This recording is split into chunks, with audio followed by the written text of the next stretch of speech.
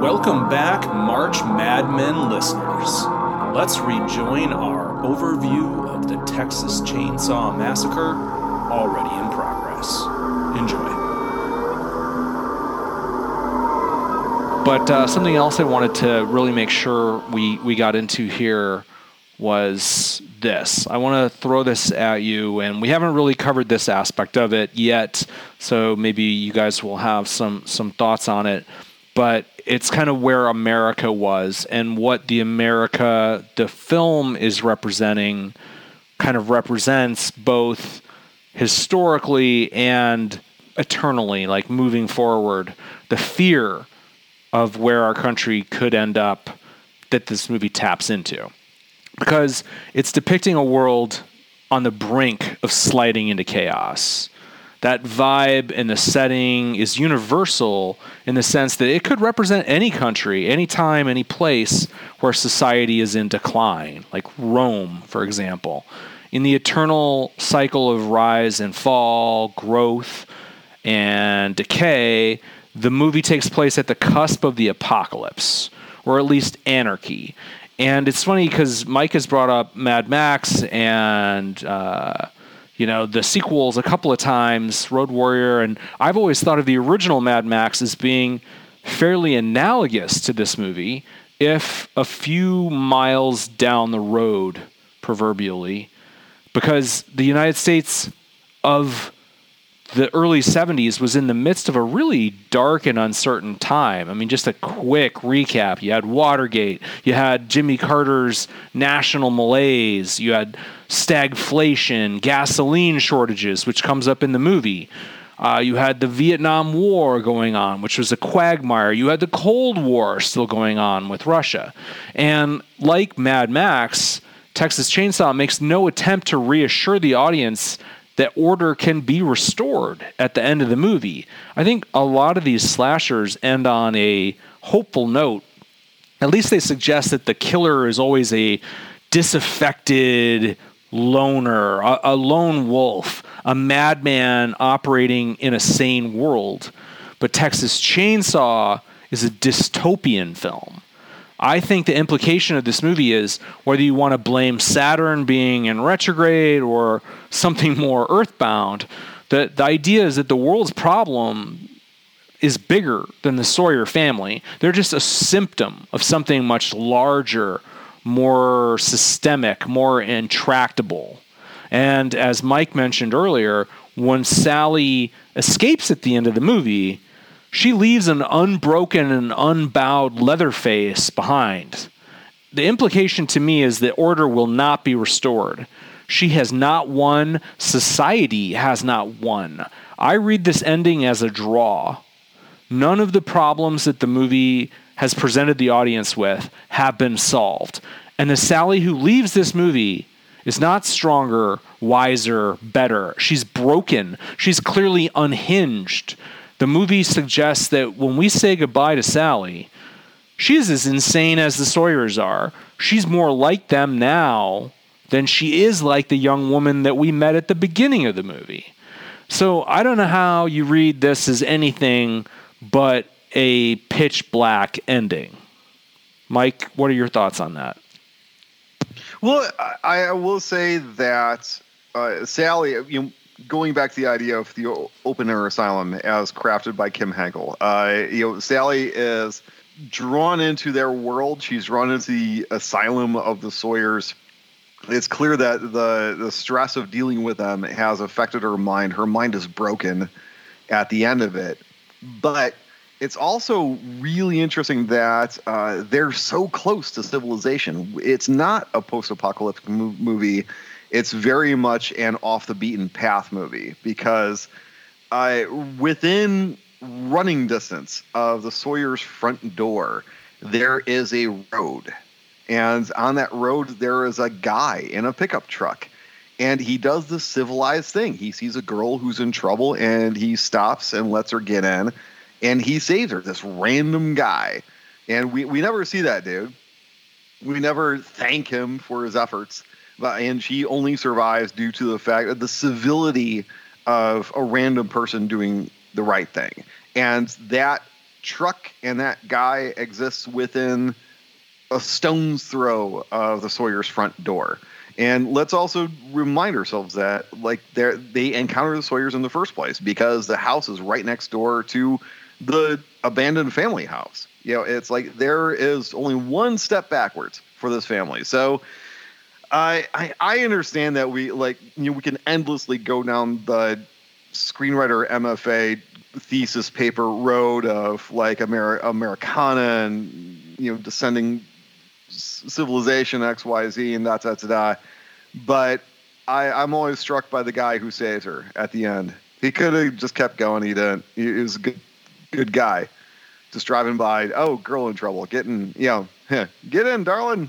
That's it, so she survives thanks to civility, which is within reach. They're very close. That's a good point. That's a good point. That's a very good rejoinder. Rich, I see you're muted right now, but I'd like to hear your perspective. There are two things that we touched on. Like, one of them is that this is happening on the outer limits. As Mike pointed out, like, they're not in Austin anymore. These people have traveled out into the outer realms, into the Badlands of Texas. And so to view that as a read on the state of the world at large has gone mad feels a little incongruous to me. I agree. I don't know. I feel like you're kind of making two different points. Like, one of them is about, like, you're talking about the actual, like, balance in the order of things and talking about, like, the way that the film ends, but then you're also talking about, like, its commentary on, like, sort of the world at large. Like, I don't feel like the commentary of the world at large is reading quite as well to me. Definitely the world is out of balance, but I'd also say that whether it's intentional or not, this film's emphasis on the astrological or astronomical effects of, like, the sun and the horoscopes and everything that's involved in that also makes that by nature, like, cyclical. I mean, that's exactly what, like, astrology is, right? At least my understanding of it is that things get worse and things get better. Like, there's an ebb and flow to the tide. And so it's like you said, this is a very bad day. This is the day where everything that could go wrong went wrong. It's not necessarily supposed to be representative of a trajectory of our culture moving forward. This is, like, the day that, like, everyone had a bad day, including Leatherface. Yeah, this isn't The Road. This isn't The Purge. This is why I bring up the idea of a fairy tale. They're going down a road. They take a wrong turn, so to speak. They go to the wrong place and they meet up with the wrong people. But in order to escape from those people, all they have to do is, like, run out to the road. There's a passing guy right there. They can get their asses back to Austin relatively easily. I think that it's specific to Texas, not only in terms of the characters that we meet, but also that it is such a huge state that you can have these vast expanses of wasteland that you could have, like, giant cities, the epitome of civilization, but you also have, a crazy bunch of grave robbing cannibals out in the middle of nowhere. And they're right there, man. They're running the gas station.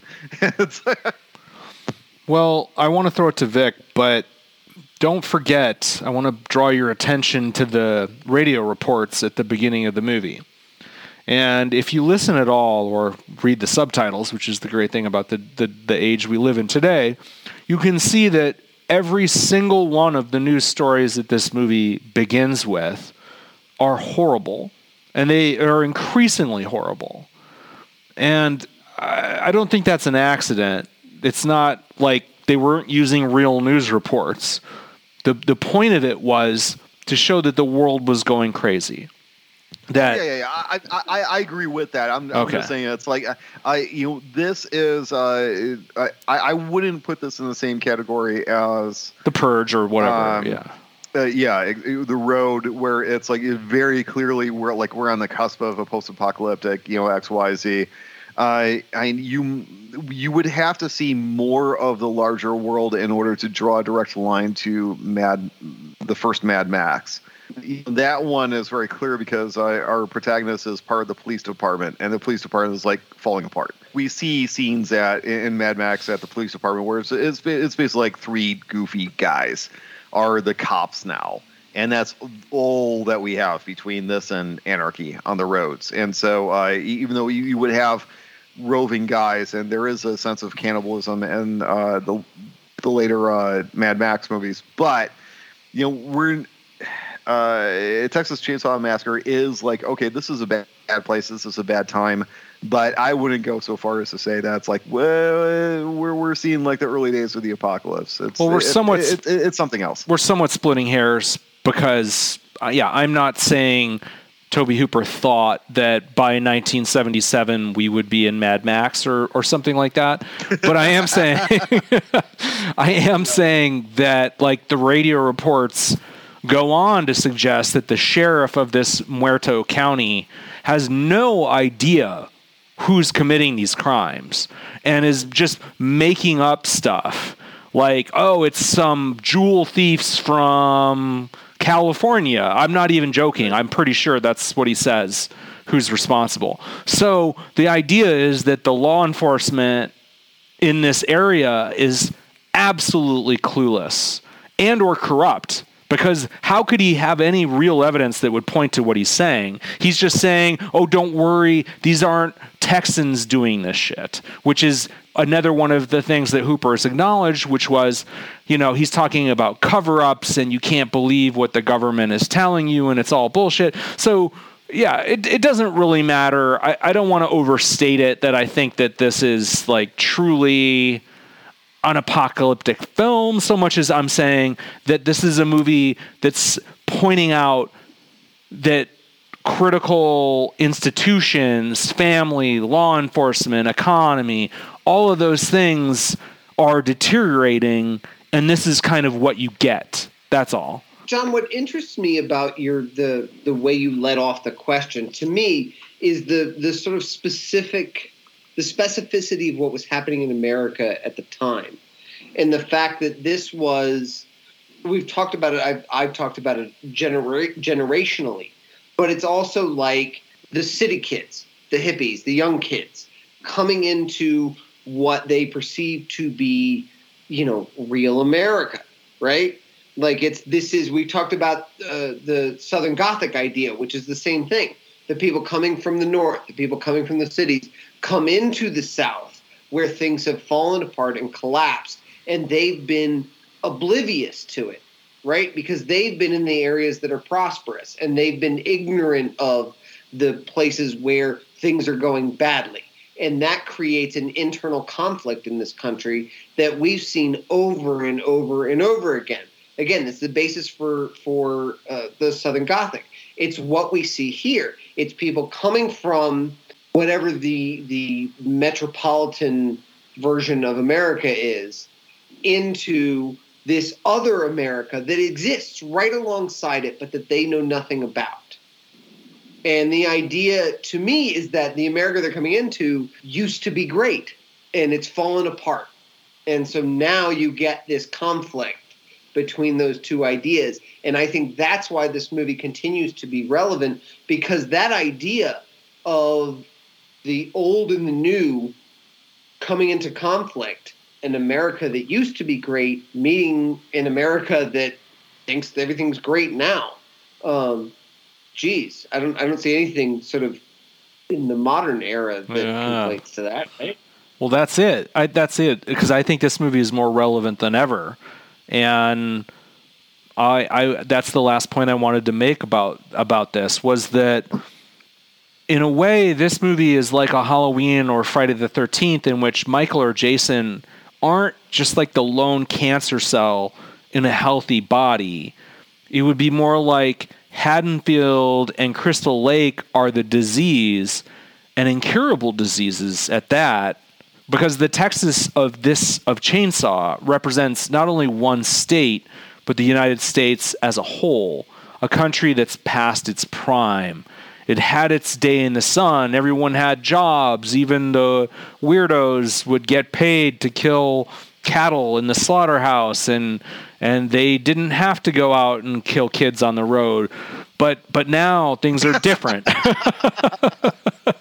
No, I mean, they didn't have to dig up corpses out of the graveyard to express themselves creatively. They could have used, the arts and crafts supplies at the community center. Well, they had a socially acceptable vehicle for these, this part of their life, their desires, and so on. And anyway, like, the idea is that the country had its day in the sun. Now it's in decay, but the movie came out in 1974. Things got a lot better for us in this country after that low point. But I still don't think the movie's ever going to be irrelevant. Because every time I see Mad Max, like whether I saw it in 85, 95, 2005, or if I see it in 2025, I'm going to feel like we're never that far away from things going south to such a degree that the nightmare that this movie immerses us in, or especially that movie, I see Mike's point. This movie's not quite Mad Max, but I'm just saying, like, right now, comparing the U.S. to the U.S. of the 70s, we have inflation, we have recession, we have political instability, we have COVID, we have a Cold War or a hot war with Russia and maybe China, we have climate change, we have gun violence, et cetera, et cetera. We have all of these sort of things creating the possibility for chaos. And I think this movie basically is saying, if you go down that untraveled path, you might find that the problems that the country is sweeping under the rug are there waiting for you. Here is the thing, too, is the characters through which this story is told are some of the, I alluded to this a little bit earlier with the family dynamics, but nobody in this feels like a character in a screenplay.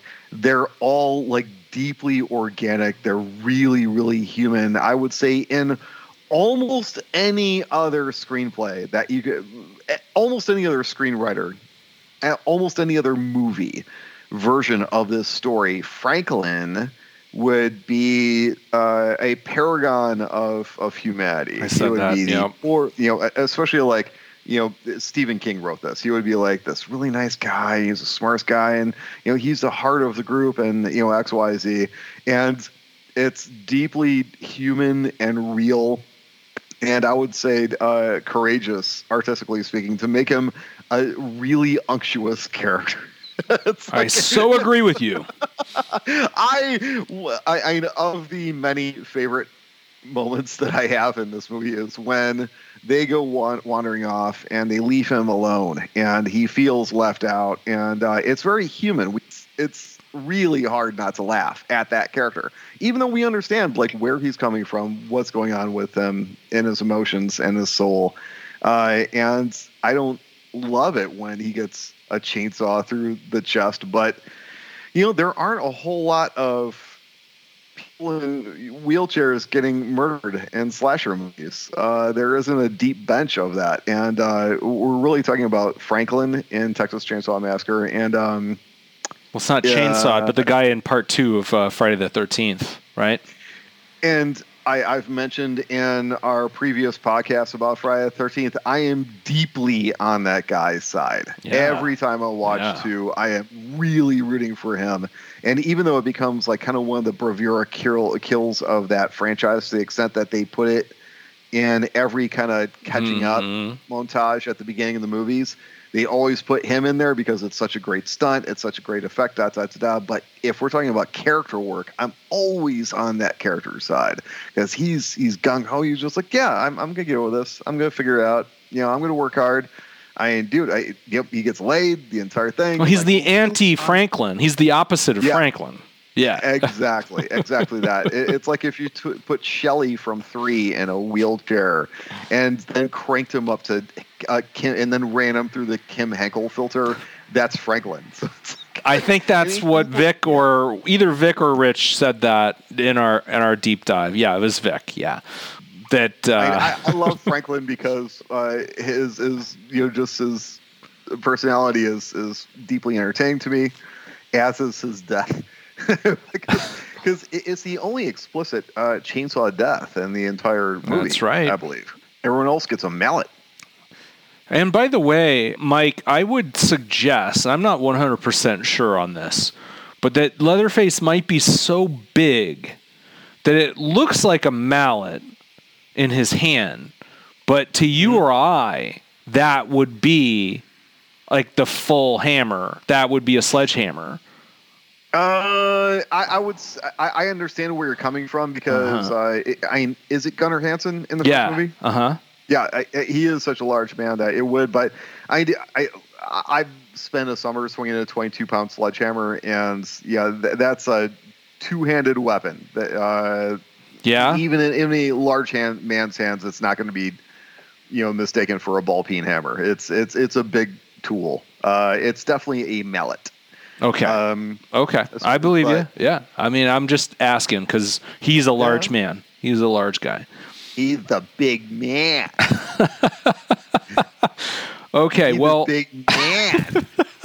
He's kind of a big baby as well. But putting that aside, no, he's a wonderfully we could talk at length about Leatherface and how the fact that he has an inner life that these killers don't have, and he's really more, sort of bullied but loyal family member than something more pathologically, traditionally psychotic. But putting all that aside, does anyone else have any big ideas they want to throw out? Because for me, I have some fun facts and things gleaned from commentaries and stuff that might take us in different directions, but it's probably going to be we're shrinking the focus down to smaller aspects of this movie. Does anyone have any other big picture thoughts they want to get out there? I do have some stuff I wanted to talk about in terms of the film's release.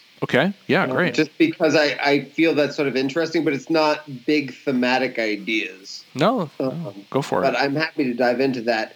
So here's what happened, and this has been driving me nuts because I've been all week working on this.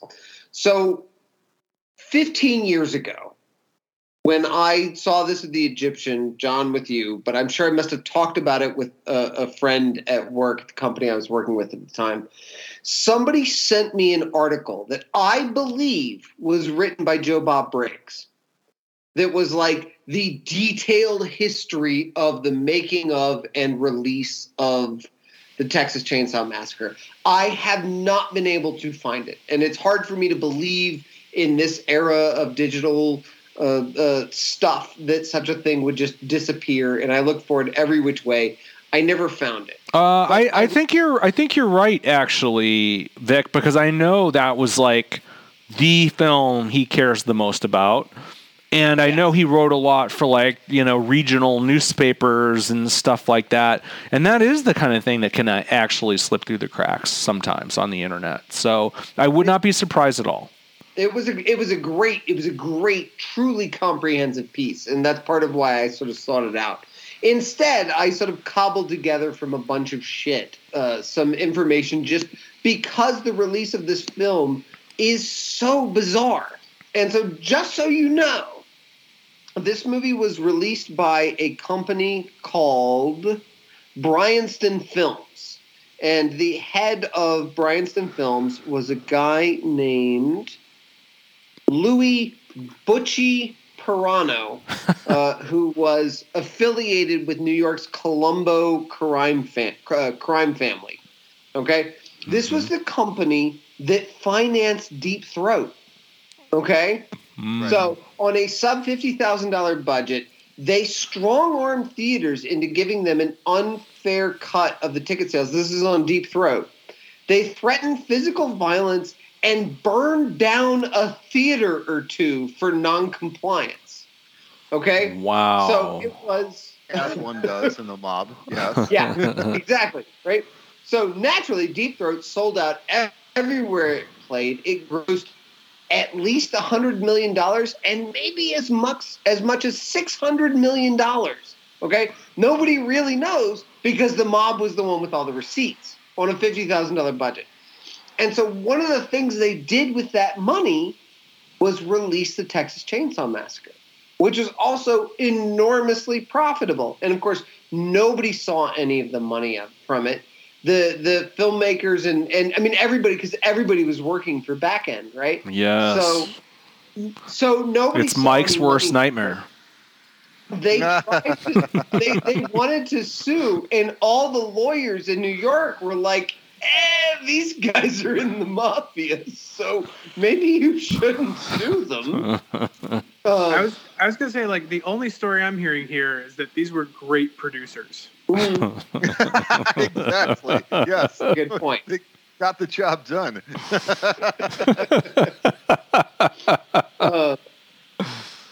So what I loved, this is what I dug up. They again, everything was in court. Bryanston went out of business. Everybody got arrested because the FBI started targeting them when they sort of thought that people were going to be distributing porn films all over the world. So they literally arrested a bunch of people involved in this case for transporting pornography across state lines. Eventually, it was released overseas. Lots of stuff happened. I love this. So when all was settled between their three parties sort of involved in this, and this was a lot of this had to do with the foreign distribution, but basically the parties involved received $10,000.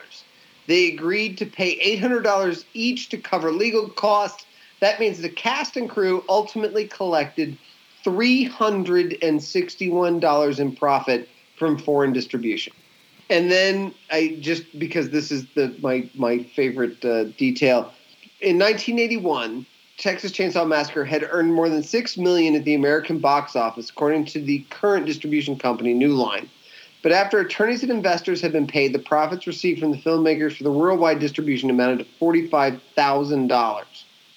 And the distribution company, at a certain point, the legal shit got so like nuts that the investors who had originally invested in the film changed the name of their investment company to Trail of Tears because they were so disheartened at trying to get paid for, wow. for the money that the movie had made. So yes, it's wild to me that none of the people involved with this got certainly the money they deserved and earned from it. The mob is directly involved in its distribution, and why none of them got paid.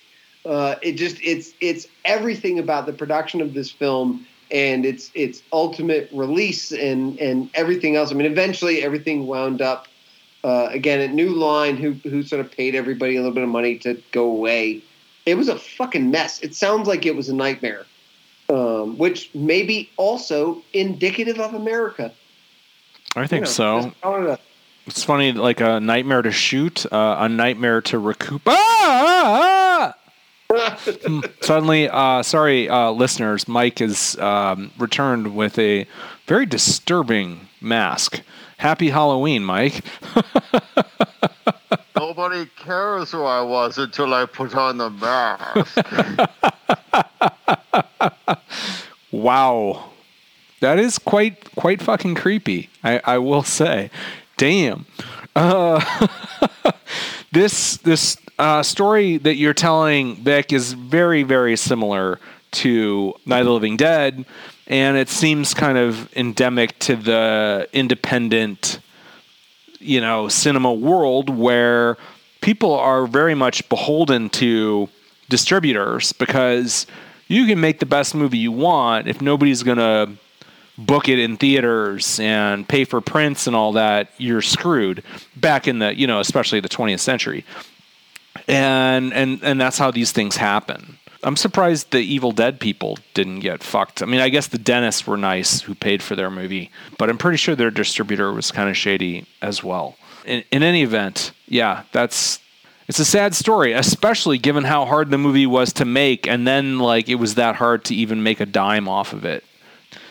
All right. Well, this is the first fun fact I want to throw out from Hooper's commentary.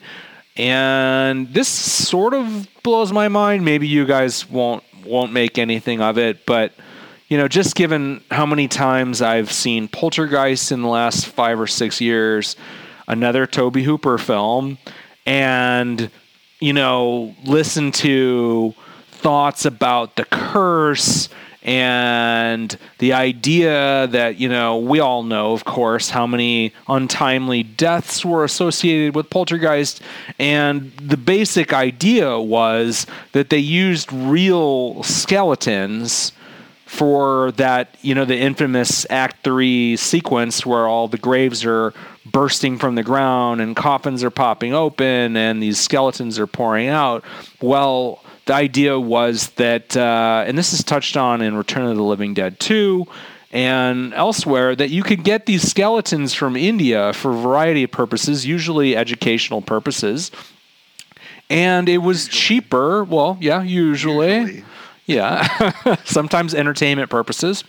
But you could obtain real skeletons and then dress them up, and it would be cheaper than fabricating, out of fiberglass or whatever you were going to be doing, like creating realistic-looking skeletons. So they used them in movies, and they used them in this film. So, like the things at the beginning with the monument and the art installation, those were real skeletons, and elsewhere in the film. But there's no curse associated with this film that I'm aware of. There's not any untimely deaths that I'm aware of. Obviously, a lot of the people involved with the film are now dead in late 2022 when we record this. But it all seems pretty natural. So I did find it kind of funny that there's these 2 Tobe Hooper movies that use skeletons from India, and one of them has this, elaborate mythology about Heather O'Rourke and the other daughter, and people, mishaps and curses and death and stuff like that. And meanwhile, Texas Chainsaw was, the exact same situation. Well, I think we know the real reason for that. Spielberg directed Poltergeist. It's Spielberg, isn't it? And he drew off he inflicted the cursedness upon Poltergeist, whereas Tobe Hooper is, talisman against it. I can get behind that. Truly, Spielberg has been cursed ever since. Yes, from Poltergeist on, it's been nothing but a downhill for that poor guy. Just such a promising filmmaker. Too. One mishap after the next. It just derailed his career. I saw him holding a sign next to the I-10 on-ramp the other day. It's like, that poor guy. Imagine. He once directed Batteries Not Included, and you think, God, how has the mighty fallen? I think he just produced Batteries Not Included, actually. That's true, actually. Thank you, Vic. Oh, my God. All right. On to the next one. So originally, the John Larroquette opening crawl and sun flares sequence transitioned into the eye of a dead dog. They filmed it, edited it, all of that, and Hooper actually thought it was too unsettling, and that's why he changed it to this roadkill armadillo. And he said, you just can't do that. The eye looked more human than a human.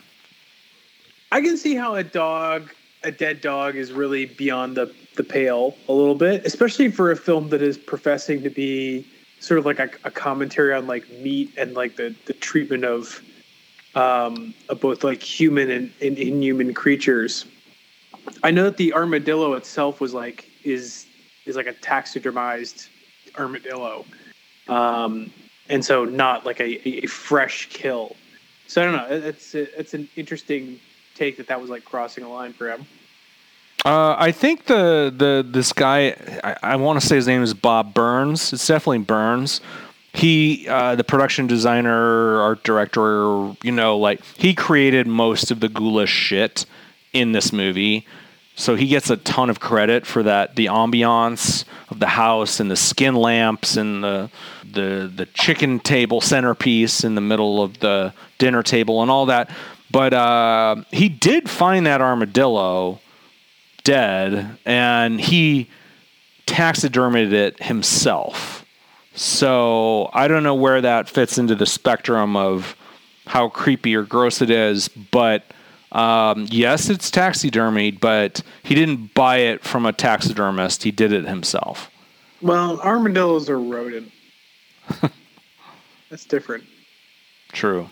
Yeah, no, of course, the dog would have been infinitely more disturbing, I think. Even if you're not a dog lover, But what does it say about us as a society and the way that we value life? Like, I say that all the time on these horror boards, that people are like, you can do anything to human beings. You can even kill children.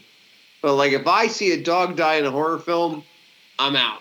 Well, weirdly enough, I realize that you're doing something funny with that thought, but it is the impetus behind what the Sawyers are up to, where it's just like we can eat cows and chickens and goats all fucking day, and no one bats an eye. We'll even make a joke about it. But horses, dogs, cats. Oh no, those are our friendly animals. We're not. You do anything to them, and suddenly it's a crime against morality, where we're gonna lose our minds. Don't do anything to the cute little puppy, but you can do anything you want to the cute little calf. That's fine. The cute little goat, eat that fucking thing. And so it is that mentality of like, what about the cute hippie chick who's driving by? It's that one little leap where it's like everybody agrees that this is good and that's bad, and then our antagonists go, no, that's good too. And isn't it funny that people are proud of the fact, like they would love to proclaim the fact, even though they don't really know what they're saying, that I would rather, like, they're basically saying it for them, it would be better to eat your own kind and to murder, butcher, and eat human beings than to hurt a dog. So they're basically saying it's not that unthinkable to them to do those things. It's certainly less unthinkable than it would be to hurt a dog. So I'm just saying that's all very arbitrary. Yeah, you could say that, well, a human being is, an adult human being has a certain degree of sin, and in some way, shape, or form might deserve violence, whereas an animal is innocent, it doesn't deserve anything. But you say, well, how is a calf more sinful than a puppy? Right. I'll tell you what, guys. Let's get together. Let's make a movie called The Texas Puppy Massacre, and it's just going to be 90 minutes of a family of psychos murdering puppies, and we'll see what the audience response is to that film. Will it start a franchise that is remade by New Line? But yeah, like if you really kind of dig into the ramifications of that people already are proud to say they would rather at least watch human beings be murdered and eaten than a dog. What does that say about like the ease of this barrier being broken that prevents us from hurting each other or treating other human beings like cattle? Those dog people are already halfway there, in a sense, because they already know what they think is more offensive or disturbing or wrong. I just think it's interesting that the filmmakers themselves drew that line, right? Mm-hmm. Like, not even the audiences. Like, just even Tobe Hooper was like, not the dogs. I do want to, again... Fine, but not dogs. His quote was, more human than a human. And I don't think he's giving Rob Zombie lyrics or song titles there so much as saying that the hauntingness of the dog's eye was too much, and in that it was like just filming a real human corpse's eye. So that's where he was coming from, not necessarily that again, we love dogs so much. Says the guy who used real corpses. Skeletons. Yes. Yeah. It's weak. Yeah. Listen, man, I've got real pig guts in death metal. Nice. I got them from the butcher shop. Yeah, pigs are fine. We've covered this. Pigs, totally Right, cool. yeah. So here's another little tidbit for you. Not only was Leatherface kept apart from the rest of the cast until it was time to shoot their scenes together, Paul Partain, who played Franklin, was as well, at least from the other kids. And Hooper encouraged him not to wash his clothes, and Partain has said that he felt he had to go method and be Franklin for the entire shoot in order to maintain the character. And all of these factors help to create the palpable energy of an unwelcome outsider that Franklin has in relation to the other characters. Gunnar Hansen said he did see Paul Partain off camera, and he said, I quote, "The man that I absolutely hated because he was so into his character was Franklin. I never saw him out of that wheelchair, and he whined all the time. He was, he would, yeah." Yeah, if the goal was to create a believable outsider who was unable to fit in with any other polite acting society, I'd say he succeeded on every level. And whatever Toby Hipper did to contribute to that, it worked. Yes. He's so great. And Gunnar went on to say, he was the one person I was really happy to kill because I knew he would be off the set at that point.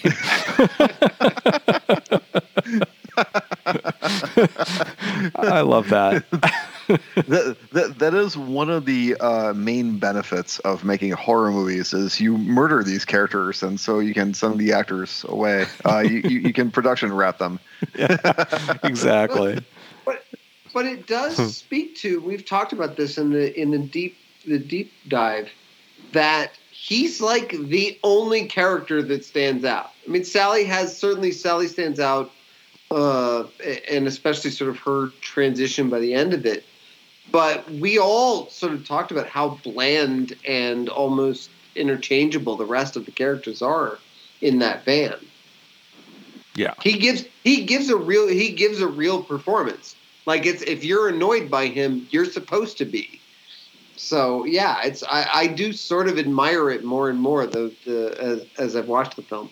Yeah, weirdly enough, he is going to the open air asylum, thought process.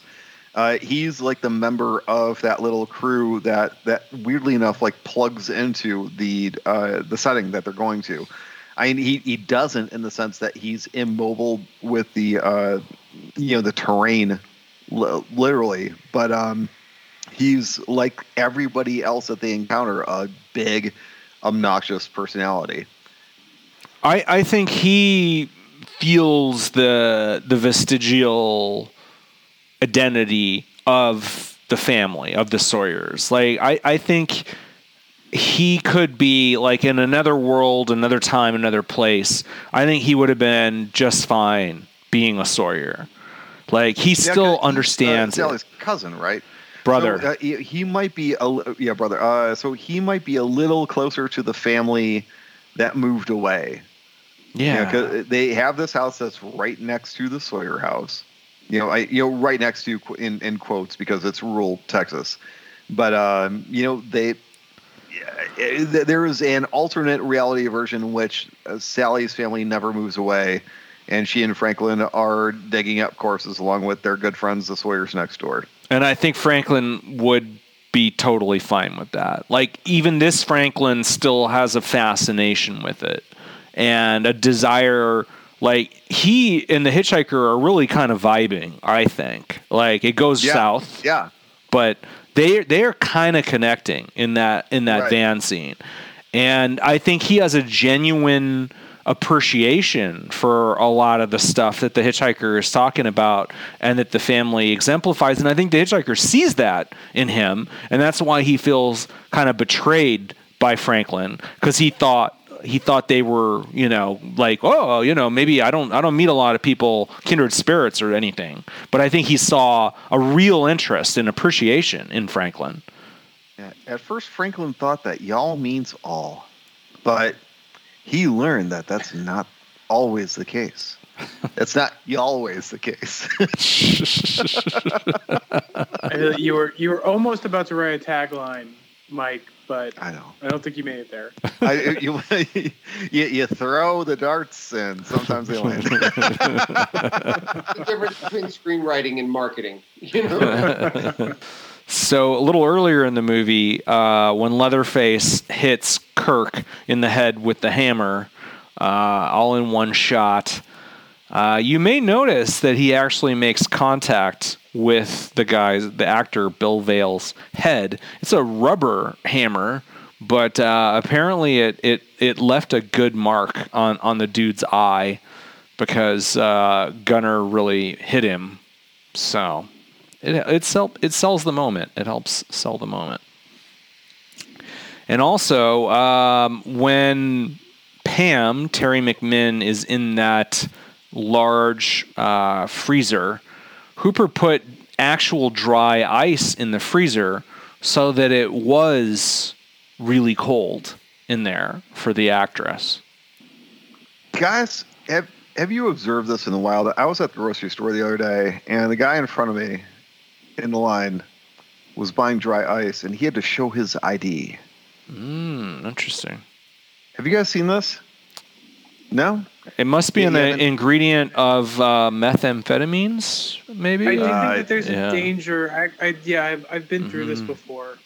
I think you can use it for other purposes. That must be the rationale. That's interesting. Which is really too bad, because I was going to, for Halloween, buy a block of dry ice and put my tongue on it to see what would happen, and I lost my ID, so I guess I can't do that anymore. Shit. Halloween is ruined. I've cut too many holes in Charlie Brown's ghost costume. I've got rocks in my paper bag. If used in poorly ventilated situations, it can cause asphyxiation. That's the danger. Okay. That's it, huh? Kaplan? Accepted. I wonder if you could do like kind of an autoerotic asphyxiation kind of a deal. Yes. 100%. Yeah, Rich, I'm glad I came to you, man. I'm glad. Dude, instantly, right on the button. 100%, man. Of course you can. Better than any other method. David Carradine could tell you all about it, but Chris did say he's been through this situation. Listen, so I've got some dark web I've got some dark web sites I could send you to. It's a thing, man. So here's another one for you. Jerry, the actor, gives kind of a high-pitched scream when he sees Leatherface for the first time. And that was not rehearsed, and he had never seen Gunnar Hansen, or let alone Gunnar Hansen, in The Mask before. So that was his legitimate first reaction to this dude showing up, bursting out of nowhere, and swinging a hammer at him. And again, I think that pays off. Tobe Hooper is contriving these situations to get close to an authentic reaction out of the actors. And to create that signature, I don't know if you call it a sting, but the sound effect we always associate with this movie, he would hit a large tuning fork on his knee. Hooper, this is. He said he did it himself. And he would lower it onto the string of like a broken instrument with a contact mic on below it. And then he would put that recording through a series of Sony tape recorders one after another, sort of each recording the last tape recorder's recording, and that would create this weird reverb, and he would speed it up and slow it down. And he said there's no way to do it digitally. Like, it could only be done in this analog way. Dude, the sound design on this film is one of the of the many wonderful elements of this movie. Sound design is and score is fucking incredible. It's it's almost a lost art, man. It's like you look at Night of the Living Dead, the sequence where the girl is chopping up her mom with a trowel. That audio sequence is fucking brilliant. It's so good, and it used to be such a bravura aspect of the genre, and we kind of sort of get it like a little bit here and there. I'm trying to reach it, but I mean that's like one of my goals in my career is to recapture that kind of business. Let's get weird sounds, and like Wendy Carlos on The Shining, Carpenter inventing an entire fucking musical genre. It's like it's horror is like 95% sound. Well, and how much time did we spend talking about the score on Black Christmas? Yeah. This non-traditional atonal score. Yeah. Yeah, there's a place in horror for like the strings. You want to class the joint up. Bernard Herrmann. Yeah. I get it. There's also definitely a place for like throwing fucking chicken bones at a cymbal. I love that shit. Yeah. And Texas Chainsaw Massacre exemplifies that stuff. I do love, these atypical scores. Well, and I'm sure when we get to Friday the 13th, part 2, we're going to talk a lot about Harry Manfredini, which is not the same type of unusual score, and still, I think, very unusual and very different. It's probably going to be a through line across all of these slasher films that we're talking about. Yeah, that'll be interesting, because I do think it's somewhat in the middle there, because there's very traditional elements, but then also more, primal, simple, atonal things that aren't like spooky music. There's definitely like an organic through line that I think you can see through something like Black Christmas and this and even like the sort of like the iconic Friday theme, right? Like there's something very analog and like created by people, which is interesting because you contrast that to someone like what you're saying with like Carpenter, who's like really taking like sort of like syncopated and synthesized scores and using that to like push it to the next level. Like I'd argue that that's actually pushing in a very different direction than what these movies are doing. Mm-hmm. I agree with that. Yeah. But at the same time, it's like so stripped down. Different, but at the same time, equally effective, just in a very different way. Yeah. Yeah. And crucial to the success of all 4 of those films. Yeah, I mean, there's no question that music can inform a sequence or a montage and give it an energy that just the raw images don't have. And I think we see that time and time again in this genre, but you can see it across film. I can't tell you one note of the score from The Conjuring. Yeah, that's a good point. That is a good point. There is a thought process behind the Nightmare Box approach to scoring, where you just have like a box full of like weird shit and you just kind of like make sounds. And basically trying to ape what Texas Chainsaw Massacre did in the first place. And I think that kind of thing has a place, but you want at some point in time a backbone of a musical theme. Mm-hmm. And I'm saying this at the same time that Texas Chainsaw Massacre doesn't have any kind of musical theme. It is just these found sounds. And I think that it exactly matches the visual, where it's like, especially when she goes into the art room and she's looking at like the chicken feathers and the bones and everything else, and the sounds that you're getting out of that. I mean, it would be bizarre if like Kubrick like put like Beethoven's Fifth or that kind of thing. It only matches when you're like throwing, like I said, you're like throwing like chicken bones on a cymbal, or like rowing shit for like an old tape recorder. You know, that's the only sounds that fit that scene and that set of imagery perfectly in an organic manner. I mean, it's so brilliant. Because it's tapping into the mental state of the characters who created those things and who live there. Right. Yes. Yeah. Mm-hmm. Yeah. Yes. Exactly. We're showing by the visuals their living space. I love that before we show the characters, we show how they live, and that's how we learn something about them. Where it's like, who the fuck? What is going on? You know, it's like that's the setup for Leatherface is so great, and that's what it is right there. Yeah, yeah. Mm-hmm. Way before we have a girl springing out of a freezer, we have like the deep. Per sound, I'm sure you guys have touched on this in earlier podcasts, but of the many brilliant oral things that this movie does, it's one of the more perfect examples of using sound to create geography. And I'm talking about the external generator on that house. Yeah. The way that the generator is used to let us, with sound, know where the characters are, how close they are, and the fact that it is like this very consistent puttering of the generator creates its own source of tension as we get closer to the house. We get closer to the house, and we cut around to other characters, and that it's softer. They're not quite as close. You know, XYZ. We know where they are geographically. Show me another movie that uses sound like that to create that geography on the same level, or and it's not like a spooky sound. I mean, it's not like it's like a very mundane sound, but it's consistent enough, and we know that it's not attached to anything good.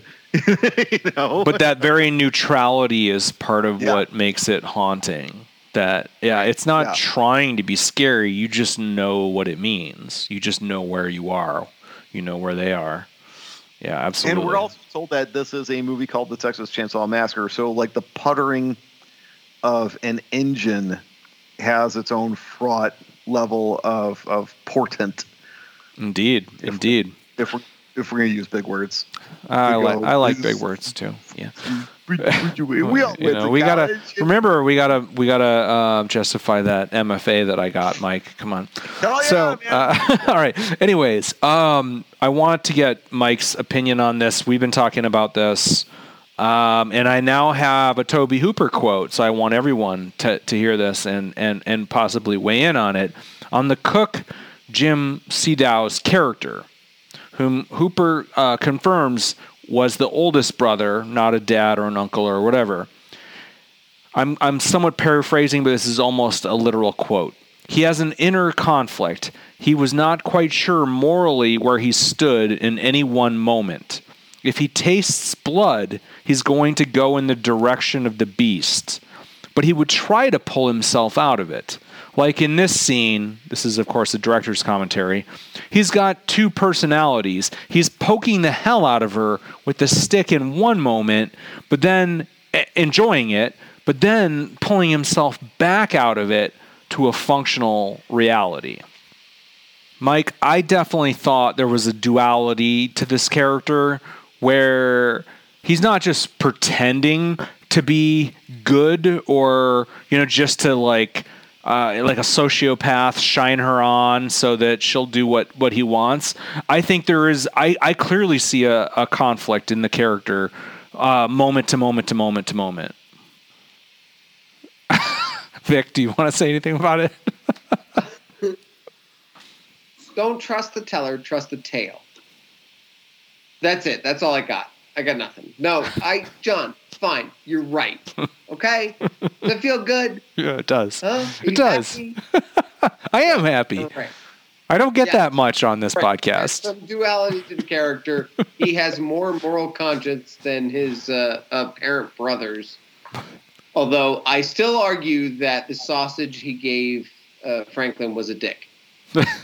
The commentary that I listened to with Gunnar Hansen said, "That's a dick in his mouth, right?" And Toby Hooper's like, Toby Hooper goes, "Could be."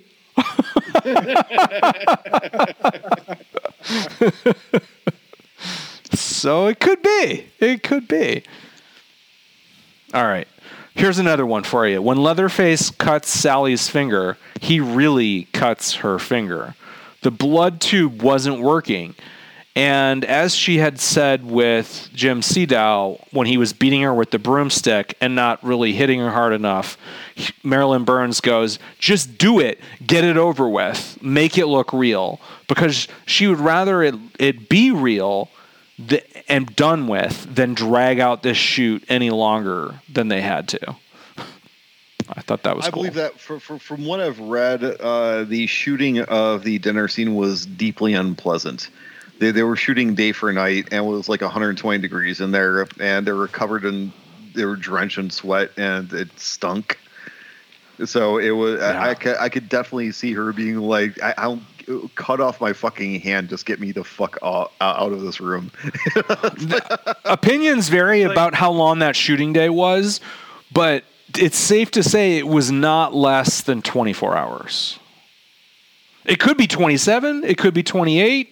But it was definitely at least 24 hours, that shooting day, that dinner scene. Think about that. That's why we have unions, boys and girls. Yeah, but there was no SAG rep on the set that day. Yeah, there's a pro and a con to that. Yeah, the pro is we treat our talent with respect and dignity and pay them well. The con is like you don't get into the really crazy territory that gives you a Texas Chainsaw Massacre. I don't know. Gunnar said that they were all going insane by the end of that. Like literally, they were out of their heads, and that in between takes, him included, multiple people would just go puke outside of that room because it was so hot and it stunk like the rotting flesh in that room, all those dead animals and skins and meat and stuff, with that incredible temperature. And that brings me to a point that I wanted to mention, that Daniel Pearl said they shot on 16 millimeter, but they didn't want it to be too grainy because they knew they wanted to go to theaters. They wanted it to be blown up. So they used the highest quality film stock that they could get. But it was like ASA 25, and that meant it needed a ton of light, like 4 times the amount of light that a normal film stock would require. And light, like artificial light, means heat. So you have all of these hot lights in the dead of summer Texas shoot. It just pushed the temperature so much higher than it would have been extremely uncomfortable anyway. So it was hellish. Even a normal film set gets uncomfortably hot very quickly, and especially if you're using like old, like giant Fresnel type lights in like a confined space on an independent shoot in Texas in the summertime. That's just the fifth circle of hell, man. In film school, just to fuck around with it, I once lit a cigarette off of a 5K. I used to, as a PA, I would sit around on set, and you could see on the 5Ks, the bugs would fly over the lights and go, and just evaporate. Wow. Yeah, I got my start as a PA, and then I went to Grip Electric, and they get hot as fuck. We're not talking about modern LEDs, which are relatively tame. These things were like you were really like kind of getting your hands around the fire of Prometheus with these fucking things, and to be in like a room with them for 24 hours with rotting meats is insanity. Yeah, you're day for night. It's already 100 degrees out in Texas. You have 5Ks and 10Ks and 30 people in like one room shooting for 24 hours. What could go wrong? Or what with rotting meat? You get the Texas Chainsaw Massacre. Yeah. It's like, if you want to create insanity, you make insanity. Yeah. They never shot Leatherface without his mask. People often, wonder, did they think about doing something like that shot at the end of Halloween, where you get a glimpse of him. And nope, never did. And I think that's a momentous choice. But they did shoot him getting ready, like putting makeup on or changing his wigs or something, and still didn't end up using that anywhere. One other thing, Hooper, on the absence of blood in the movie, like, what is the rationale? Was he just trying to be classy, or what was going on? Apparently, he had been in contact with the MPAA from the beginning and was sort of, trying to suss out what he could get away with and what he couldn't, and talking about, can I hang a girl on a hook, and so on. And they actually had an outside shot at a PG rating. As you may recall, Jaws in 75 had a PG rating, and, they got away with some shit there. So Tommy Kidness gets eaten by a shark on screen, and exactly, and limbs in the water. Yeah, and there's that that corpse in the boat underwater, and there's all kinds of stuff. But so he had a realistic shot at a PG under those circumstances.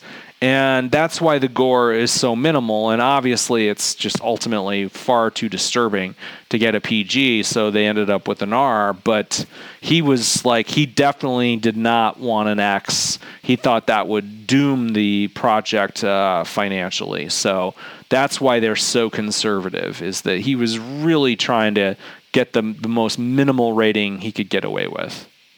Yeah, but it feels like an X-rated movie. Yeah. It just doesn't feel.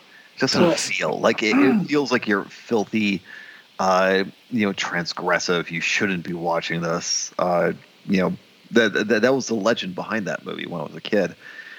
I'd imagine that's how it ended up with the R. I mean, like I'm not going to sit here and defend the MPAA, but I do think like it's all context, right? It's like that's why Jaws gets the PG, is because of the context in which you're seeing the carnage. There's no way this is a PG movie. Yeah. We give it a PG now. If you have Roy Scheider as the cook, maybe. I would have enjoyed that.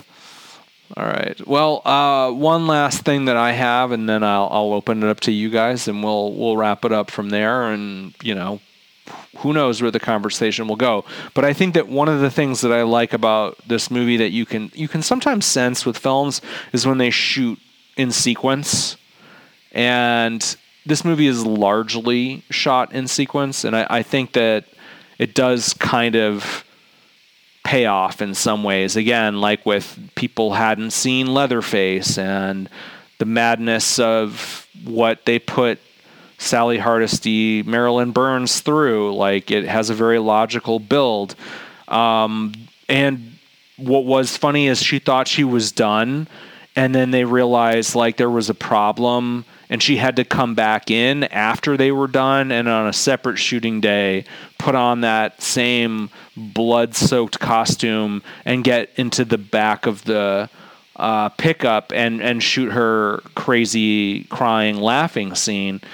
And she said that it didn't really hurt the performance because it's just sort of fit. Like, of course I'm not really done, but now I really am. So, and she was just, right. So she could cool. totally get into the headspace of that moment and redo it under Right. those circumstances. It does seem like the kind of movie that could be shot relatively in sequence, because there is a geographical progression of locations. There, you can see your company moves from here to here to here to here. I don't even know how you would be. Well, we're going to shoot in the Sawyer house, and then we're going to go shoot in the house with the spiders. It's like, right. Oh, by the way, the spiders, they location scouted. The spiders were there. They came back. Yeah. The spiders were there. They came back again. The spiders were still there. They were like, all right, we're going to use the spiders. You have to. It's one of the many favorite shots I have in this. I love that we randomly have this giant ball of daddy long legs just from Roy, and we just kind of on that, just roiling, just letting, and that is the choice that you make, where it's just like, this is a horror movie. I'm going to horrify the audience. And that always felt like a happy accident. That's just like, all right, well, cue Spider Wrangler. Yeah. Like, no, they didn't have a guy with like this giant bag of spiders. Okay, put it up there. Cue Spider Wrangler. Yeah. Can we get more spiders?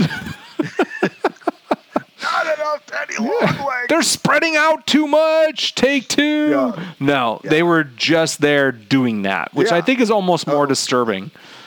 That is the happy accident. You're letting the audience know that they are in a weird, gross, disturbing, rural place.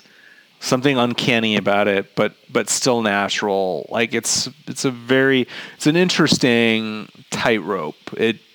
Yeah, I like if you just shot like one of them, it would be like, oh yeah, that's a Daddy Longlegs. It's just kind of there, but it's like the fact that those creatures love to like kind of ball up, congregate, and just kind of like, and just kind of like wriggle around on each other. A writhing ball of Daddy Longlegs is vastly more disturbing than like a shot of just like one big tarantula just kind of sitting there. It kind of feels like something more out of like Prince of Darkness, maybe. Right. Yeah. It feels like you're watching the murmuration of swallows, or it feels like they're doing something weird, even though like they're just doing their nature. But exactly. Yeah.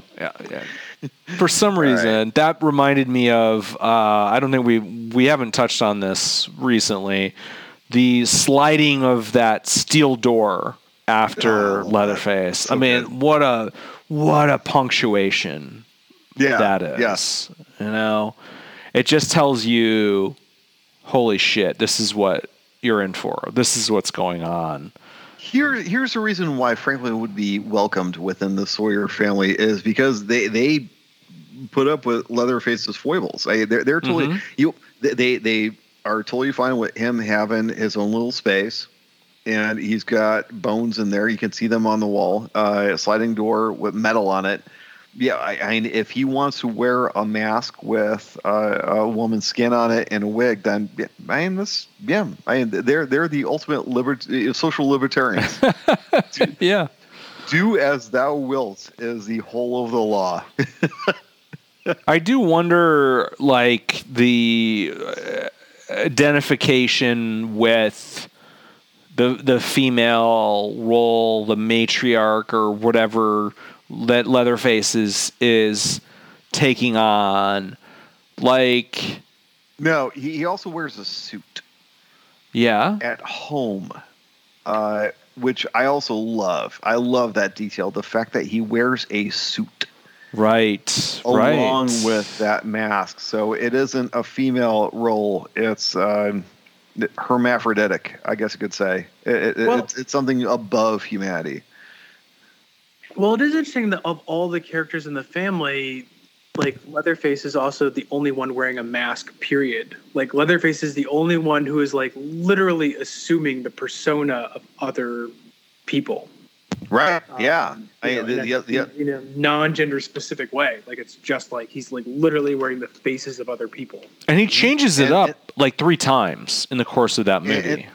The other two just accept him exactly as he is. To accept that, like they'll yell at him. They'll be like, "Hey, what are you doing?" It's like, which I love, but it's also like, why are we judging the Sawyers? They don't judge amongst themselves. Love is love, man. I mean, come on.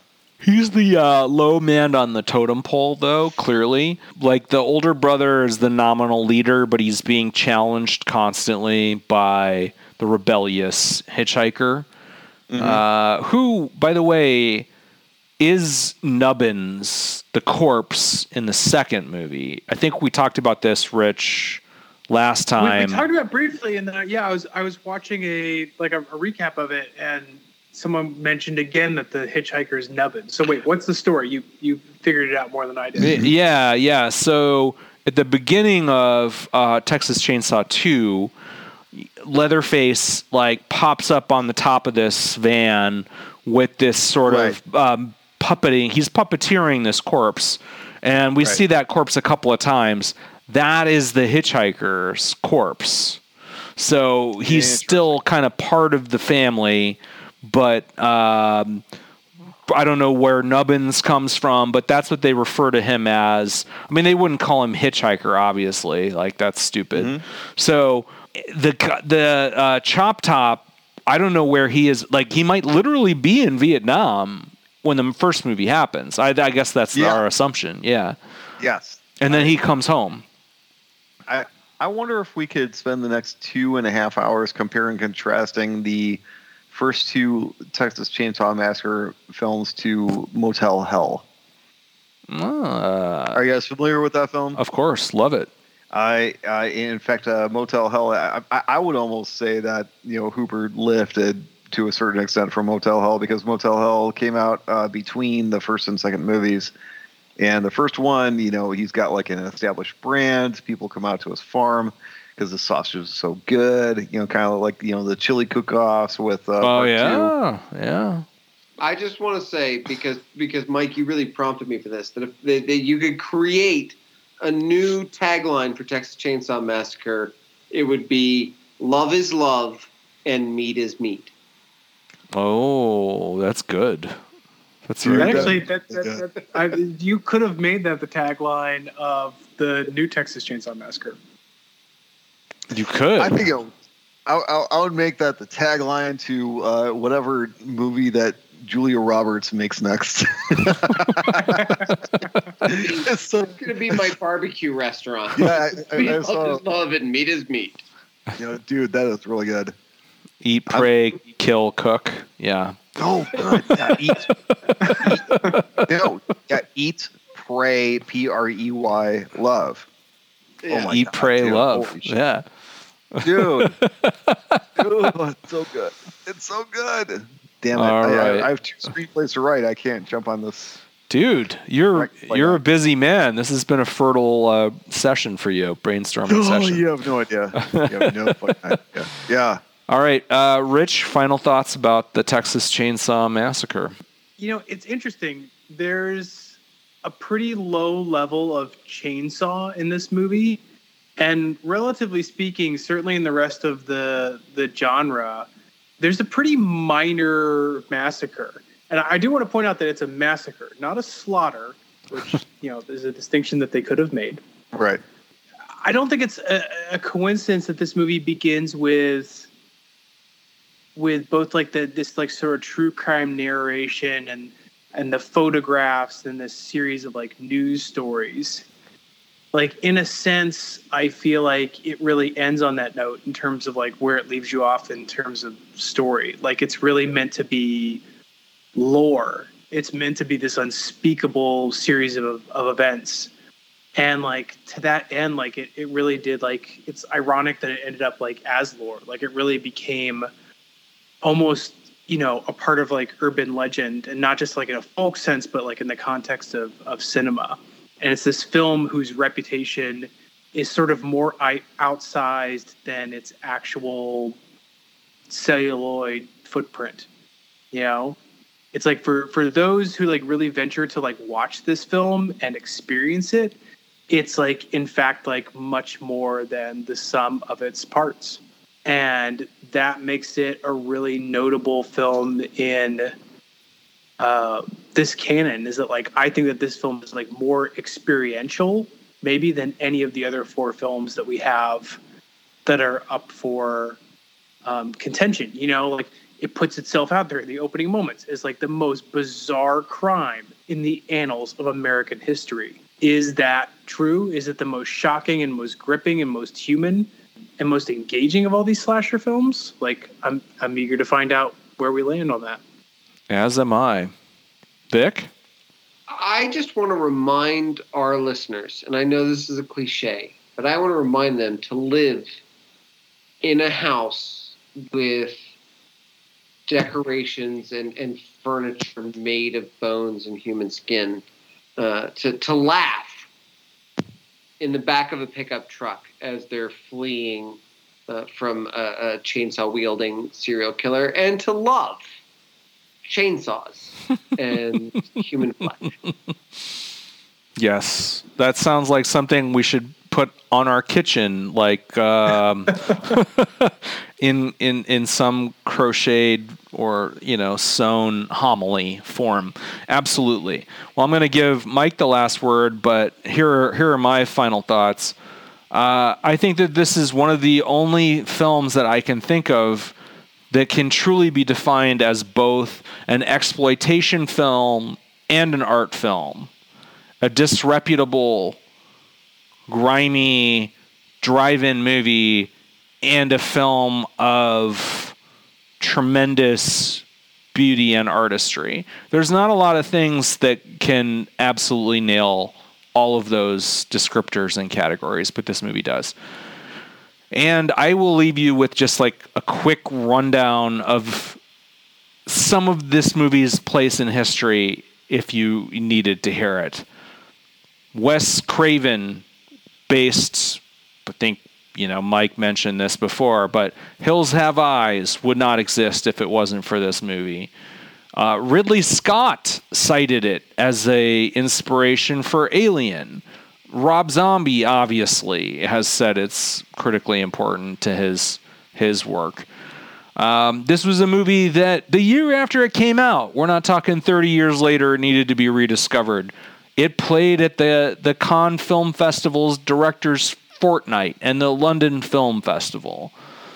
Entertainment Weekly had it 6th on its list of the top 50 cult films. It's been listed as the greatest horror film of all time on a number of various magazine article, website polls, and so on. In a total film poll, it was selected as the greatest horror film by a judging panel that included John Carpenter, Wes Craven, and George Romero. Mm-hmm. So it is generally very much the consensus choice for the greatest horror film, regardless of genre, of all time, by list after list after list.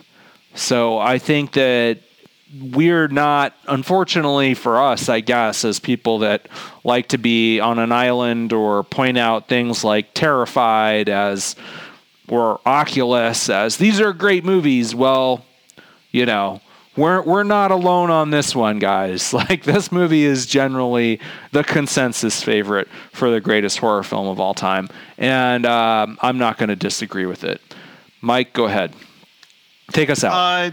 Just to say that this is an important film not only to horror as a genre, but also to cinema in American cinema and cinema as a whole. It bespeaks the egalitarian aspect of art, cinema as an art, but art, whatever you might call it, that the fact that this project that financed by the mob wrung out of the literal blood, sweat, and tears of an independent production in rural Texas. This movie that should be rated X, that is, in many ways the exact opposite of what would be considered to be good by any, artistic idea of, what, an Academy Award-winning movie, XYZ is considered by many to be like an extremely excellent movie. I think bespeaks so much about this film, but also, just cinema as a medium. The fact that like this is literally like the comeback kid that could. This is this is Rocky. This is the kid from the sewers, from the gutter, from the street. That you can make an excellent movie no matter who you are, no matter what your circumstance, even no matter what movie you're making. Just make a good movie. It's entirely possible. And that was, I love this movie for so many reasons on so many levels, and that is just one of them. So I would recommend, I can't imagine a scenario in which someone is listening to this podcast for like hours on end and they have never seen this movie. So I'm not going to be like, oh, you should watch it. But I would have to say that if you haven't watched in a while, give it another look, and perhaps even look at some of the sequels and see how some of them succeed, perhaps not succeed. But also, I would say that this movie is like one of those where it's on par with like Evil Dead, Citizen Kane. I'm going to go there. I'm going to say Texas Chainsaw Massacre, Citizen Kane are in the same place where it's lightning in a bottle, lightning in a Jaws. Name another one. 1 in a million, 1 in a billion. Nobody else could have ever made this kind of movie. And that's one of these, so anyway. I like to end on saying in a situation like that go out and tell one person that may not have heard about it or may not have seen it, go watch this movie. That's King Kong. King Kong. King Kong is another one. Yes. 1 in a billion movies. What are those? Pay it forward. Your niece, your nephew, the guy at work who's like, I like The Conjuring. What else is out there? Just find somebody, if you're listening to this and we're preaching to the choir, and go out and you be the person that introduces the Texas Chainsaw Massacre to somebody new. All right. Well, thank you so much for listening. Hope you've enjoyed it. I know we've enjoyed talking about this movie so much. And we look forward to talking about other movies in the future. But this one was special, that's for sure. Until next time, adios.